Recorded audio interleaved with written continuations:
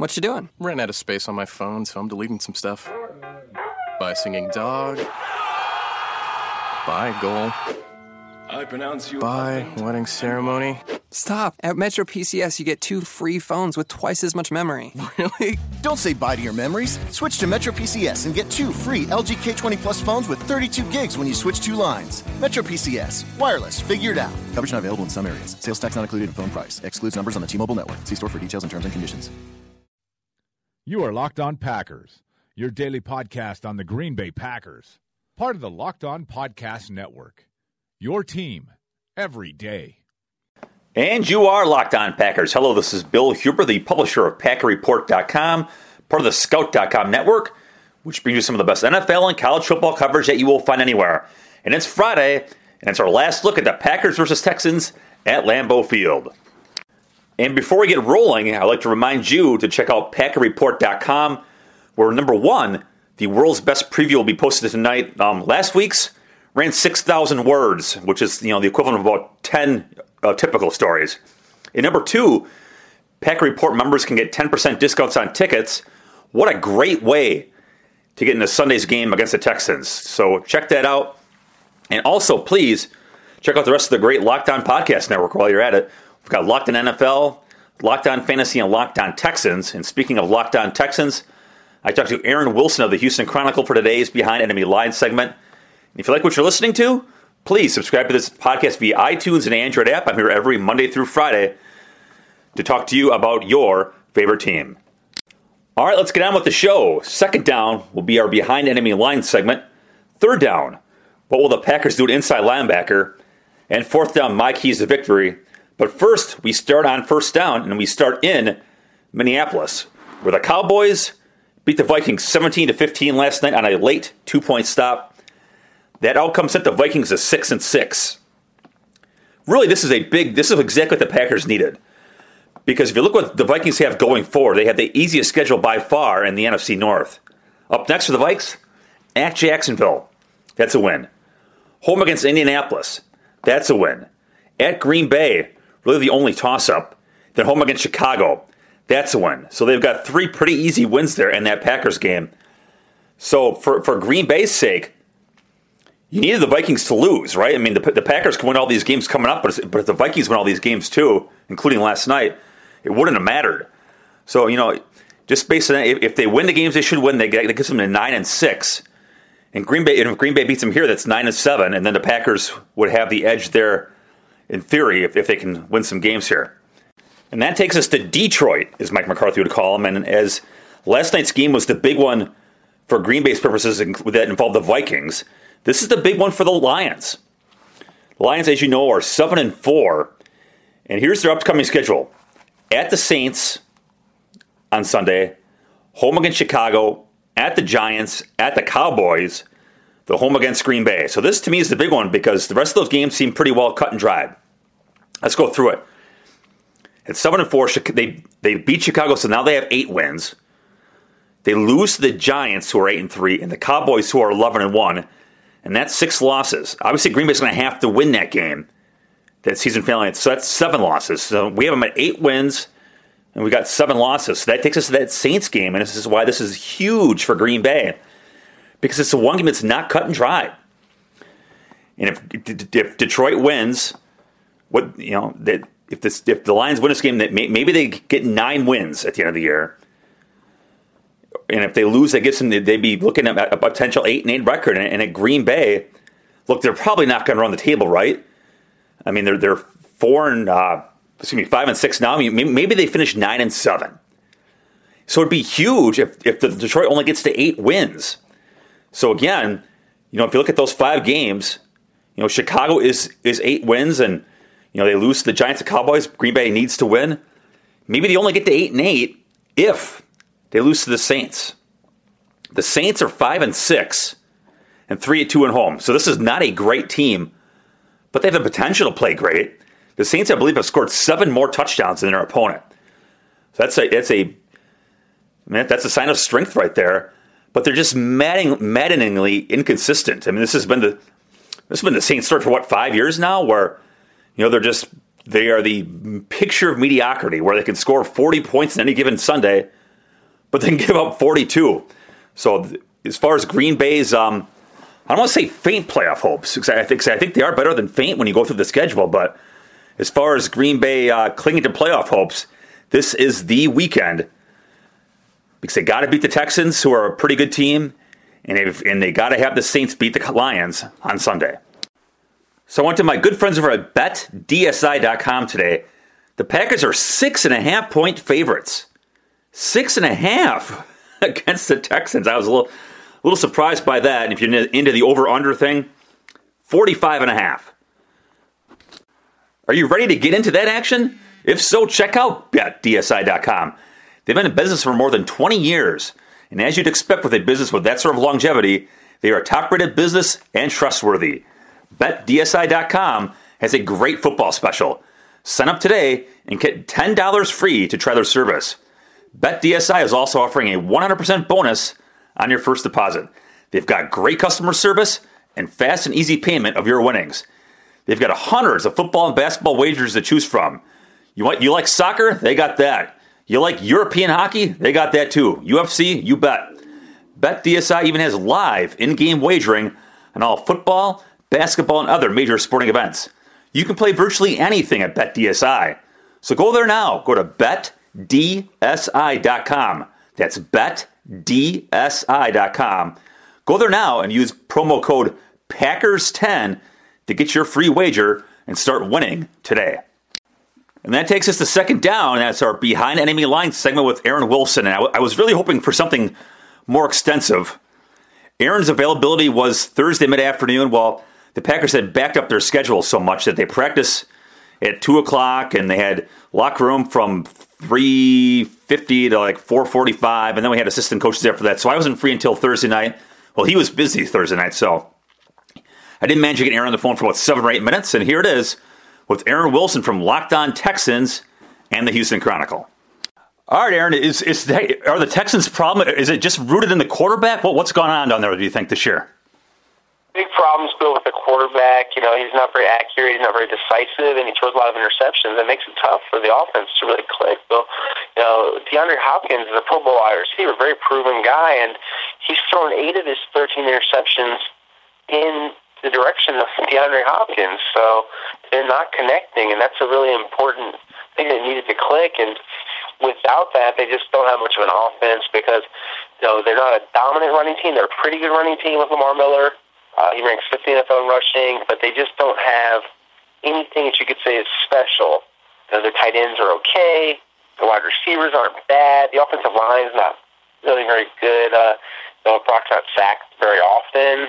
He gets hit a lot. He got hit 9 times against the Chargers. And the Joey Bosa is really good. And he's, obviously just really dominant down lineman. But I just think that they lack firepower. And Will Fuller is a talented, fast kid, but he hasn't really made a huge impact since earlier in the season. He got, Brock got 4 years and $72 million for 7 starts in Denver. I guess from my way outside perspective, it seemed like, holy crap, what a reach. What was your thoughts when that transaction went down? I thought it was a lot of money for an unproven guy. I thought it was kind of like when they got Matt Schaub, they were just sort of betting on potential. I remember Matt they traded for, but it's just a situation where you're betting on potential and on a 25-year-old guy that's tall, with a good arm and some athleticism, and you're hoping that he would thrive in your system. And it's kind of like an arranged marriage, and it hasn't worked so far.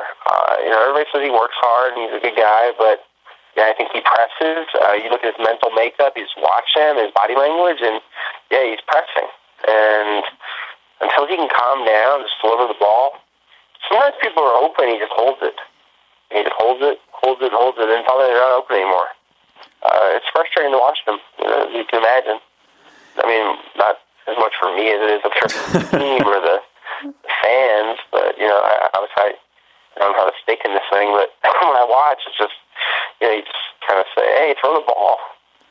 You hit on the tight ends a minute ago. Fedorowicz has 39 catches, Griffin has 34, the rookie Anderson has 10. That's a lot of catches. Green Bay struggled with tight ends. Are they productive by necessity, or are they productive because they're pretty good guys? I think they're pretty talented, actually. They're big guys. They're both pretty good athletes. C.J. Skorowitz and Ryan Griffin. And I think they're solid tight ends. I mean, C.J.'s played very well. They don't throw him the ball that much. Whenever they throw it to him, he catches it. I think that he's pretty good after the catch. He's got in really good shape this year. Above average blocker. He could start for a lot of teams. I think he's, like a top half of the league tight end, probably like, 15th, 16th, kind of like that ranking. Defensively, you lose J.J. Watt, and you figure, oh, crap, they're going to be up a creek. But, I mean, if you look at the numbers, they're practically as good as they were last year. What's been the story there? What's made that unit click? Well, they still have a lot of first-round draft picks that are populating this defense without J.J. Watt. We're talking about Whitney Mercilus. We're talking about Jadeveon Clowney, the top overall pick. Vince Wilfork, obviously he's past his prime, but, so they got Jonathan Joseph. They've got Kareem Jackson. You look at guys that, Brian Cushing, and, even a second-rounder that's really blossomed this year, Bernard McKinney. He's got 101 tackles and 4 sacks. Only guy in the NFL that has 100 tackles and 4 sacks, so that's a good combination. And, Jadeveon Clowney's really blossomed this year. He's playing a lot of defensive end, playing JJ's old spot. And they move him around. Sometimes he plays outside linebacker, sometimes he plays inside as a down lineman. He's undersized at 6'5", 270, but he's very strong and very athletic. He doesn't finish a lot of his pass rushes, so he doesn't get a lot of sacks. But he does get pressure, and he's a good edge setter. And a lot of people can't run on the Texans because of him. It's very difficult. He's really disruptive. I think he plays the run better than the pass, even. And Mercilus gets a lot of tackles for losses, and he's tough to block. They've got, Cushing's not really a dominant guy anymore, but he's still solid. They don't have very good safeties. If they had good safeties, this would be essentially a defense that would be even better. But, without JJ, obviously, they don't get the big plays. But I think Romeo Crennel does a nice job of coaching these guys up and putting them in good situations. And they've had a little trouble with some good quarterbacks lately. So in the fourth quarter, they've been up and down against the Raiders, against Derek Carr, and then they had problems getting to Phillip Rivers, and he got the ball out quickly. And I don't think the receivers for the Chargers are that good. It's just a matter of Rivers making some good throws. So, I have a lot of concern for them against Rodgers, and I don't know how they'll really operate against him, but sometimes they surprise you and really compete well with good teams. I was going to ask you about that. Aaron Rodgers has finally gotten on a roll. Green Bay's got a bunch of good pass catchers, really no one dominant per se. Do the Texans have the horsepower in the secondary to match up, do you think? Yeah, I think it's tough for them to match up to score points. I just think it's difficult, Bill. I mean, I just don't think they really really have the right people to get in a shootout with the Packers. I just, would have a lot of concern about their ability to win the game. They're 1-4 on the road. It's just Packers team looks pretty resurgent after this last game. So maybe if this hamstring is worse than people think, my understanding is, he's practicing, so I would expect, him to be out there. And maybe they don't run the pistol as much, because of this. But, I don't think they need the pistol to score points and complete passes. For the Texans to win, they have to do what? Run the football. They got to run it right down their throat. And I know the Packers are good against the run, but that's their best hope. I know everyone will say, well, Packers have a weak pass defense. They should just throw it. We're talking about Brock Osweiler here. He's ice cold right now. I don't know. I think maybe a controlled passing game, just a high percentage throws that he can make. Eventually they're going to hit him. Clay Matthews, Julius Peppers, Mike Neal. I think they've got a right tackle, Chris Clark. He replaced Derek Newton. Mm-hmm. And he's allowed, I think it's 41 combined pressures and sacks this season. That's the second most in the NFL. Not good. All right, Aaron Wilson, we greatly appreciate your time, and I will see you up here at Lambeau Field on Sunday. Thanks a lot. All right, buddy. Thank you. All right, third down. And what do the Packers do at inside linebacker? Against the Eagles, as you probably recall, it was Clay Matthews and Joe Thomas for most of the game because of Blake Martinez and Jake Ryan being out with injuries. At Thursday's practice, both Ryan, Martinez, and Matthews, they all practice. They're all limited participation. Ryan, who's essentially missed the last 3 games because of an ankle injury. Martinez, who missed last week's game because of a knee sprain. And Matthews, of course, dinged up with that shoulder injury sustained on that, what he called a cheap shot block. We'll get into that in just a second. So we'll see who plays. I asked Dom Capers about that and said, well, you prepare for the worst, and if you get good news, then you're happy about that. Just based on what I saw at Thursday's practice, I would say that Ryan's ahead of Thomas. So there's probably a pretty good chance that Green Bay will have Ryan and Matthews available. I would say Blake Martinez is maybe a week off. So what do the Packers do? Did they go with did they go with Ryan and Joe Thomas? Or do they go with Ryan and Matthews? And I would say, what I would do, a better way to put this, is I would go with Ryan and Matthews because the Texans are going to run the ball. Running the football is what they do best. Quarterback Blake, he should be named Blake. Brock Osweiler has been terrible. I think, and what they've done well is they've run the ball well. Lamar Miller's on his way to a 1,000-yard season, and their backup is averaging almost 5 yards a carry. That's what Mike McCarthy said on Thursday too, that he expects the Texans to run some more. So to me, you got to have Matthews inside. Ryan is a really good run player. Remember, in the last 3 weeks they've been beaten on the run, and that's because Jake Ryan has not been out there. So Ryan's been a really good run player. And Matthews gives you that size that Joe Thomas lacks.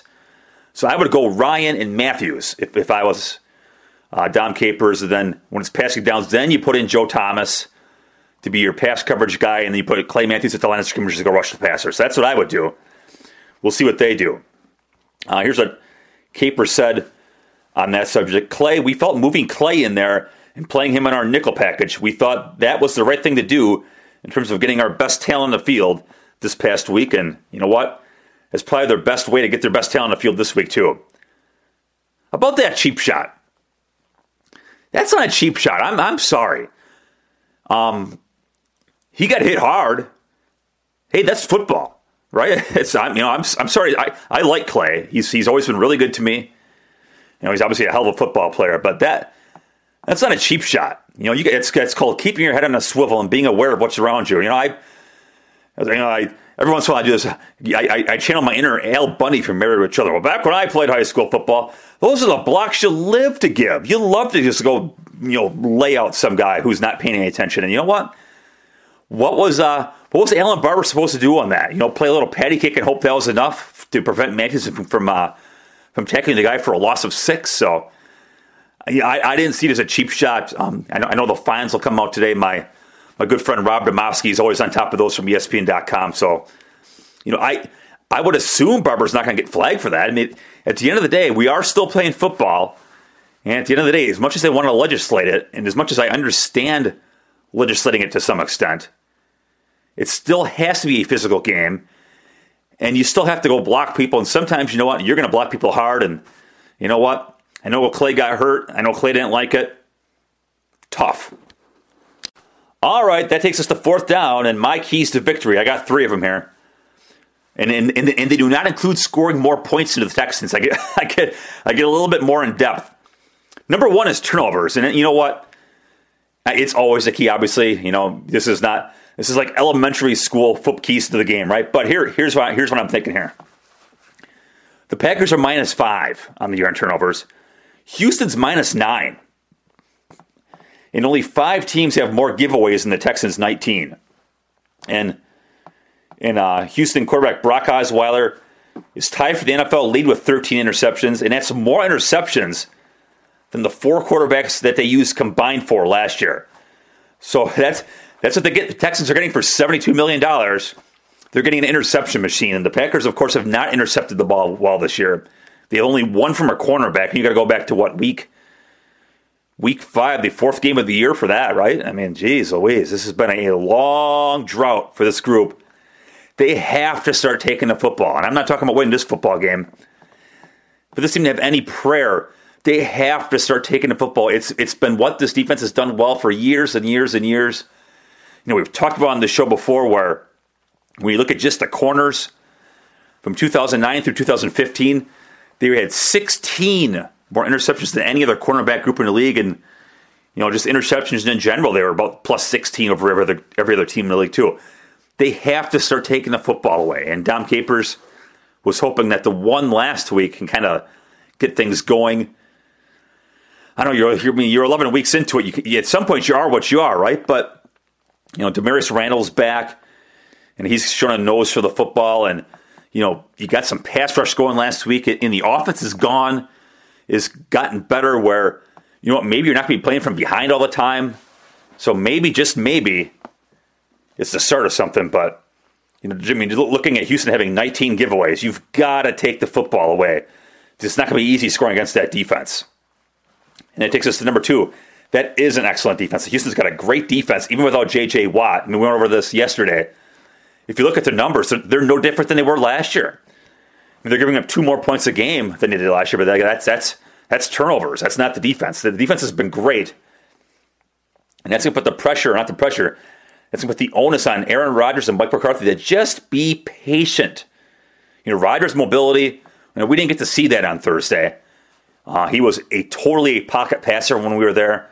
I'm not sure if that was to protect him, if that was to be safe, or if it was just to hide it from us. But either way, he just solely threw from the pocket at Thursday's practice. And we will not get, well, actually, they don't practice today anyway. They don't practice today, and they do practice Saturday. And we do not get to see Saturday's practice. So yesterday was really our one and only chance to see Rodgers. And I have absolutely no idea where he's at with that hamstring. None. But you figure he's going to be limited, right? And it's going to be cold. And cold weather is not great for muscle strains. Last I checked, a high of 37 for Sunday. So with limited mobility, he has to get the ball out quick. And that means being patient. I don't mean being patient to survey the field. I mean being patient and taking what's there. If you're going to be patient and take the short stuff and take what's there, then you have to make yards after the catch. You just have to. If you're going to throw the ball 2 yards and they tackle you for 3, you're doomed.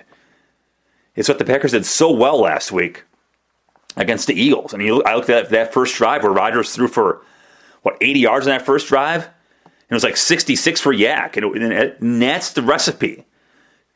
Throw it short to Cobb, throw it short to Nelson, throw it short to Adams, make a guy miss, or, if you're Cobb, make a guy miss. If you're Nelson, maybe you don't make the guy miss, but you at least drag him for 3 yards. And Nelson's done well at that, and Cobb has made guys miss, or, he's ran with power too. And look, you need to have that kind of thing where throw it for 2 and get 5. Throw it for 2 and maybe get 10. Throw it for 2 and those little quick receiver screens, and Jordy Nelson and Devontae Adams had great blocks on that first series where they threw back-to-back quick passes to Cobb. Those 2 passes I think were 2 yards behind the line of scrimmage, and they became 6 and 8 yard gains because Adams and Nelson blocks well. That's what they need against a Houston defense which is damn good. And look, they're ninth the Texans are ninth with 6.54 yards per passing attempt. That's damn good. And it's probably not going to be any better, I wouldn't think, on Sunday. But just be patient, take what's there, make a guy miss, and if you get some takeaways, take advantage of a short field or 2. And maybe this might be one of those games where 21, 24 points is enough, but it's going to be up to those receivers to get the job done.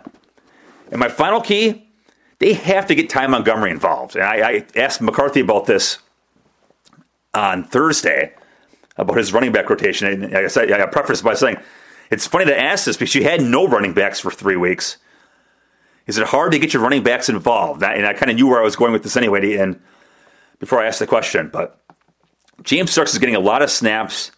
He's not been productive. You know that. I know that. Everybody knows that. But there's a reason for it. Do you want Ty Montgomery pass protecting? He's a wide receiver, right? How good do you feel? Because the Texans are going to blitz. The Texans blitz is what they do with Romeo Crennel. How good do you feel with Ty Montgomery picking up a blitz? And how good do you feel with Christine Michael, who's been here for 2 weeks? How good do you feel about him picking up a blitz? I mean, that's never been his forte anyway. I mean, the knock on him in Seattle and why he got cut in Seattle is he's not a good passing game player. So how good do you feel about those guys picking up a blitz? Well, you know what?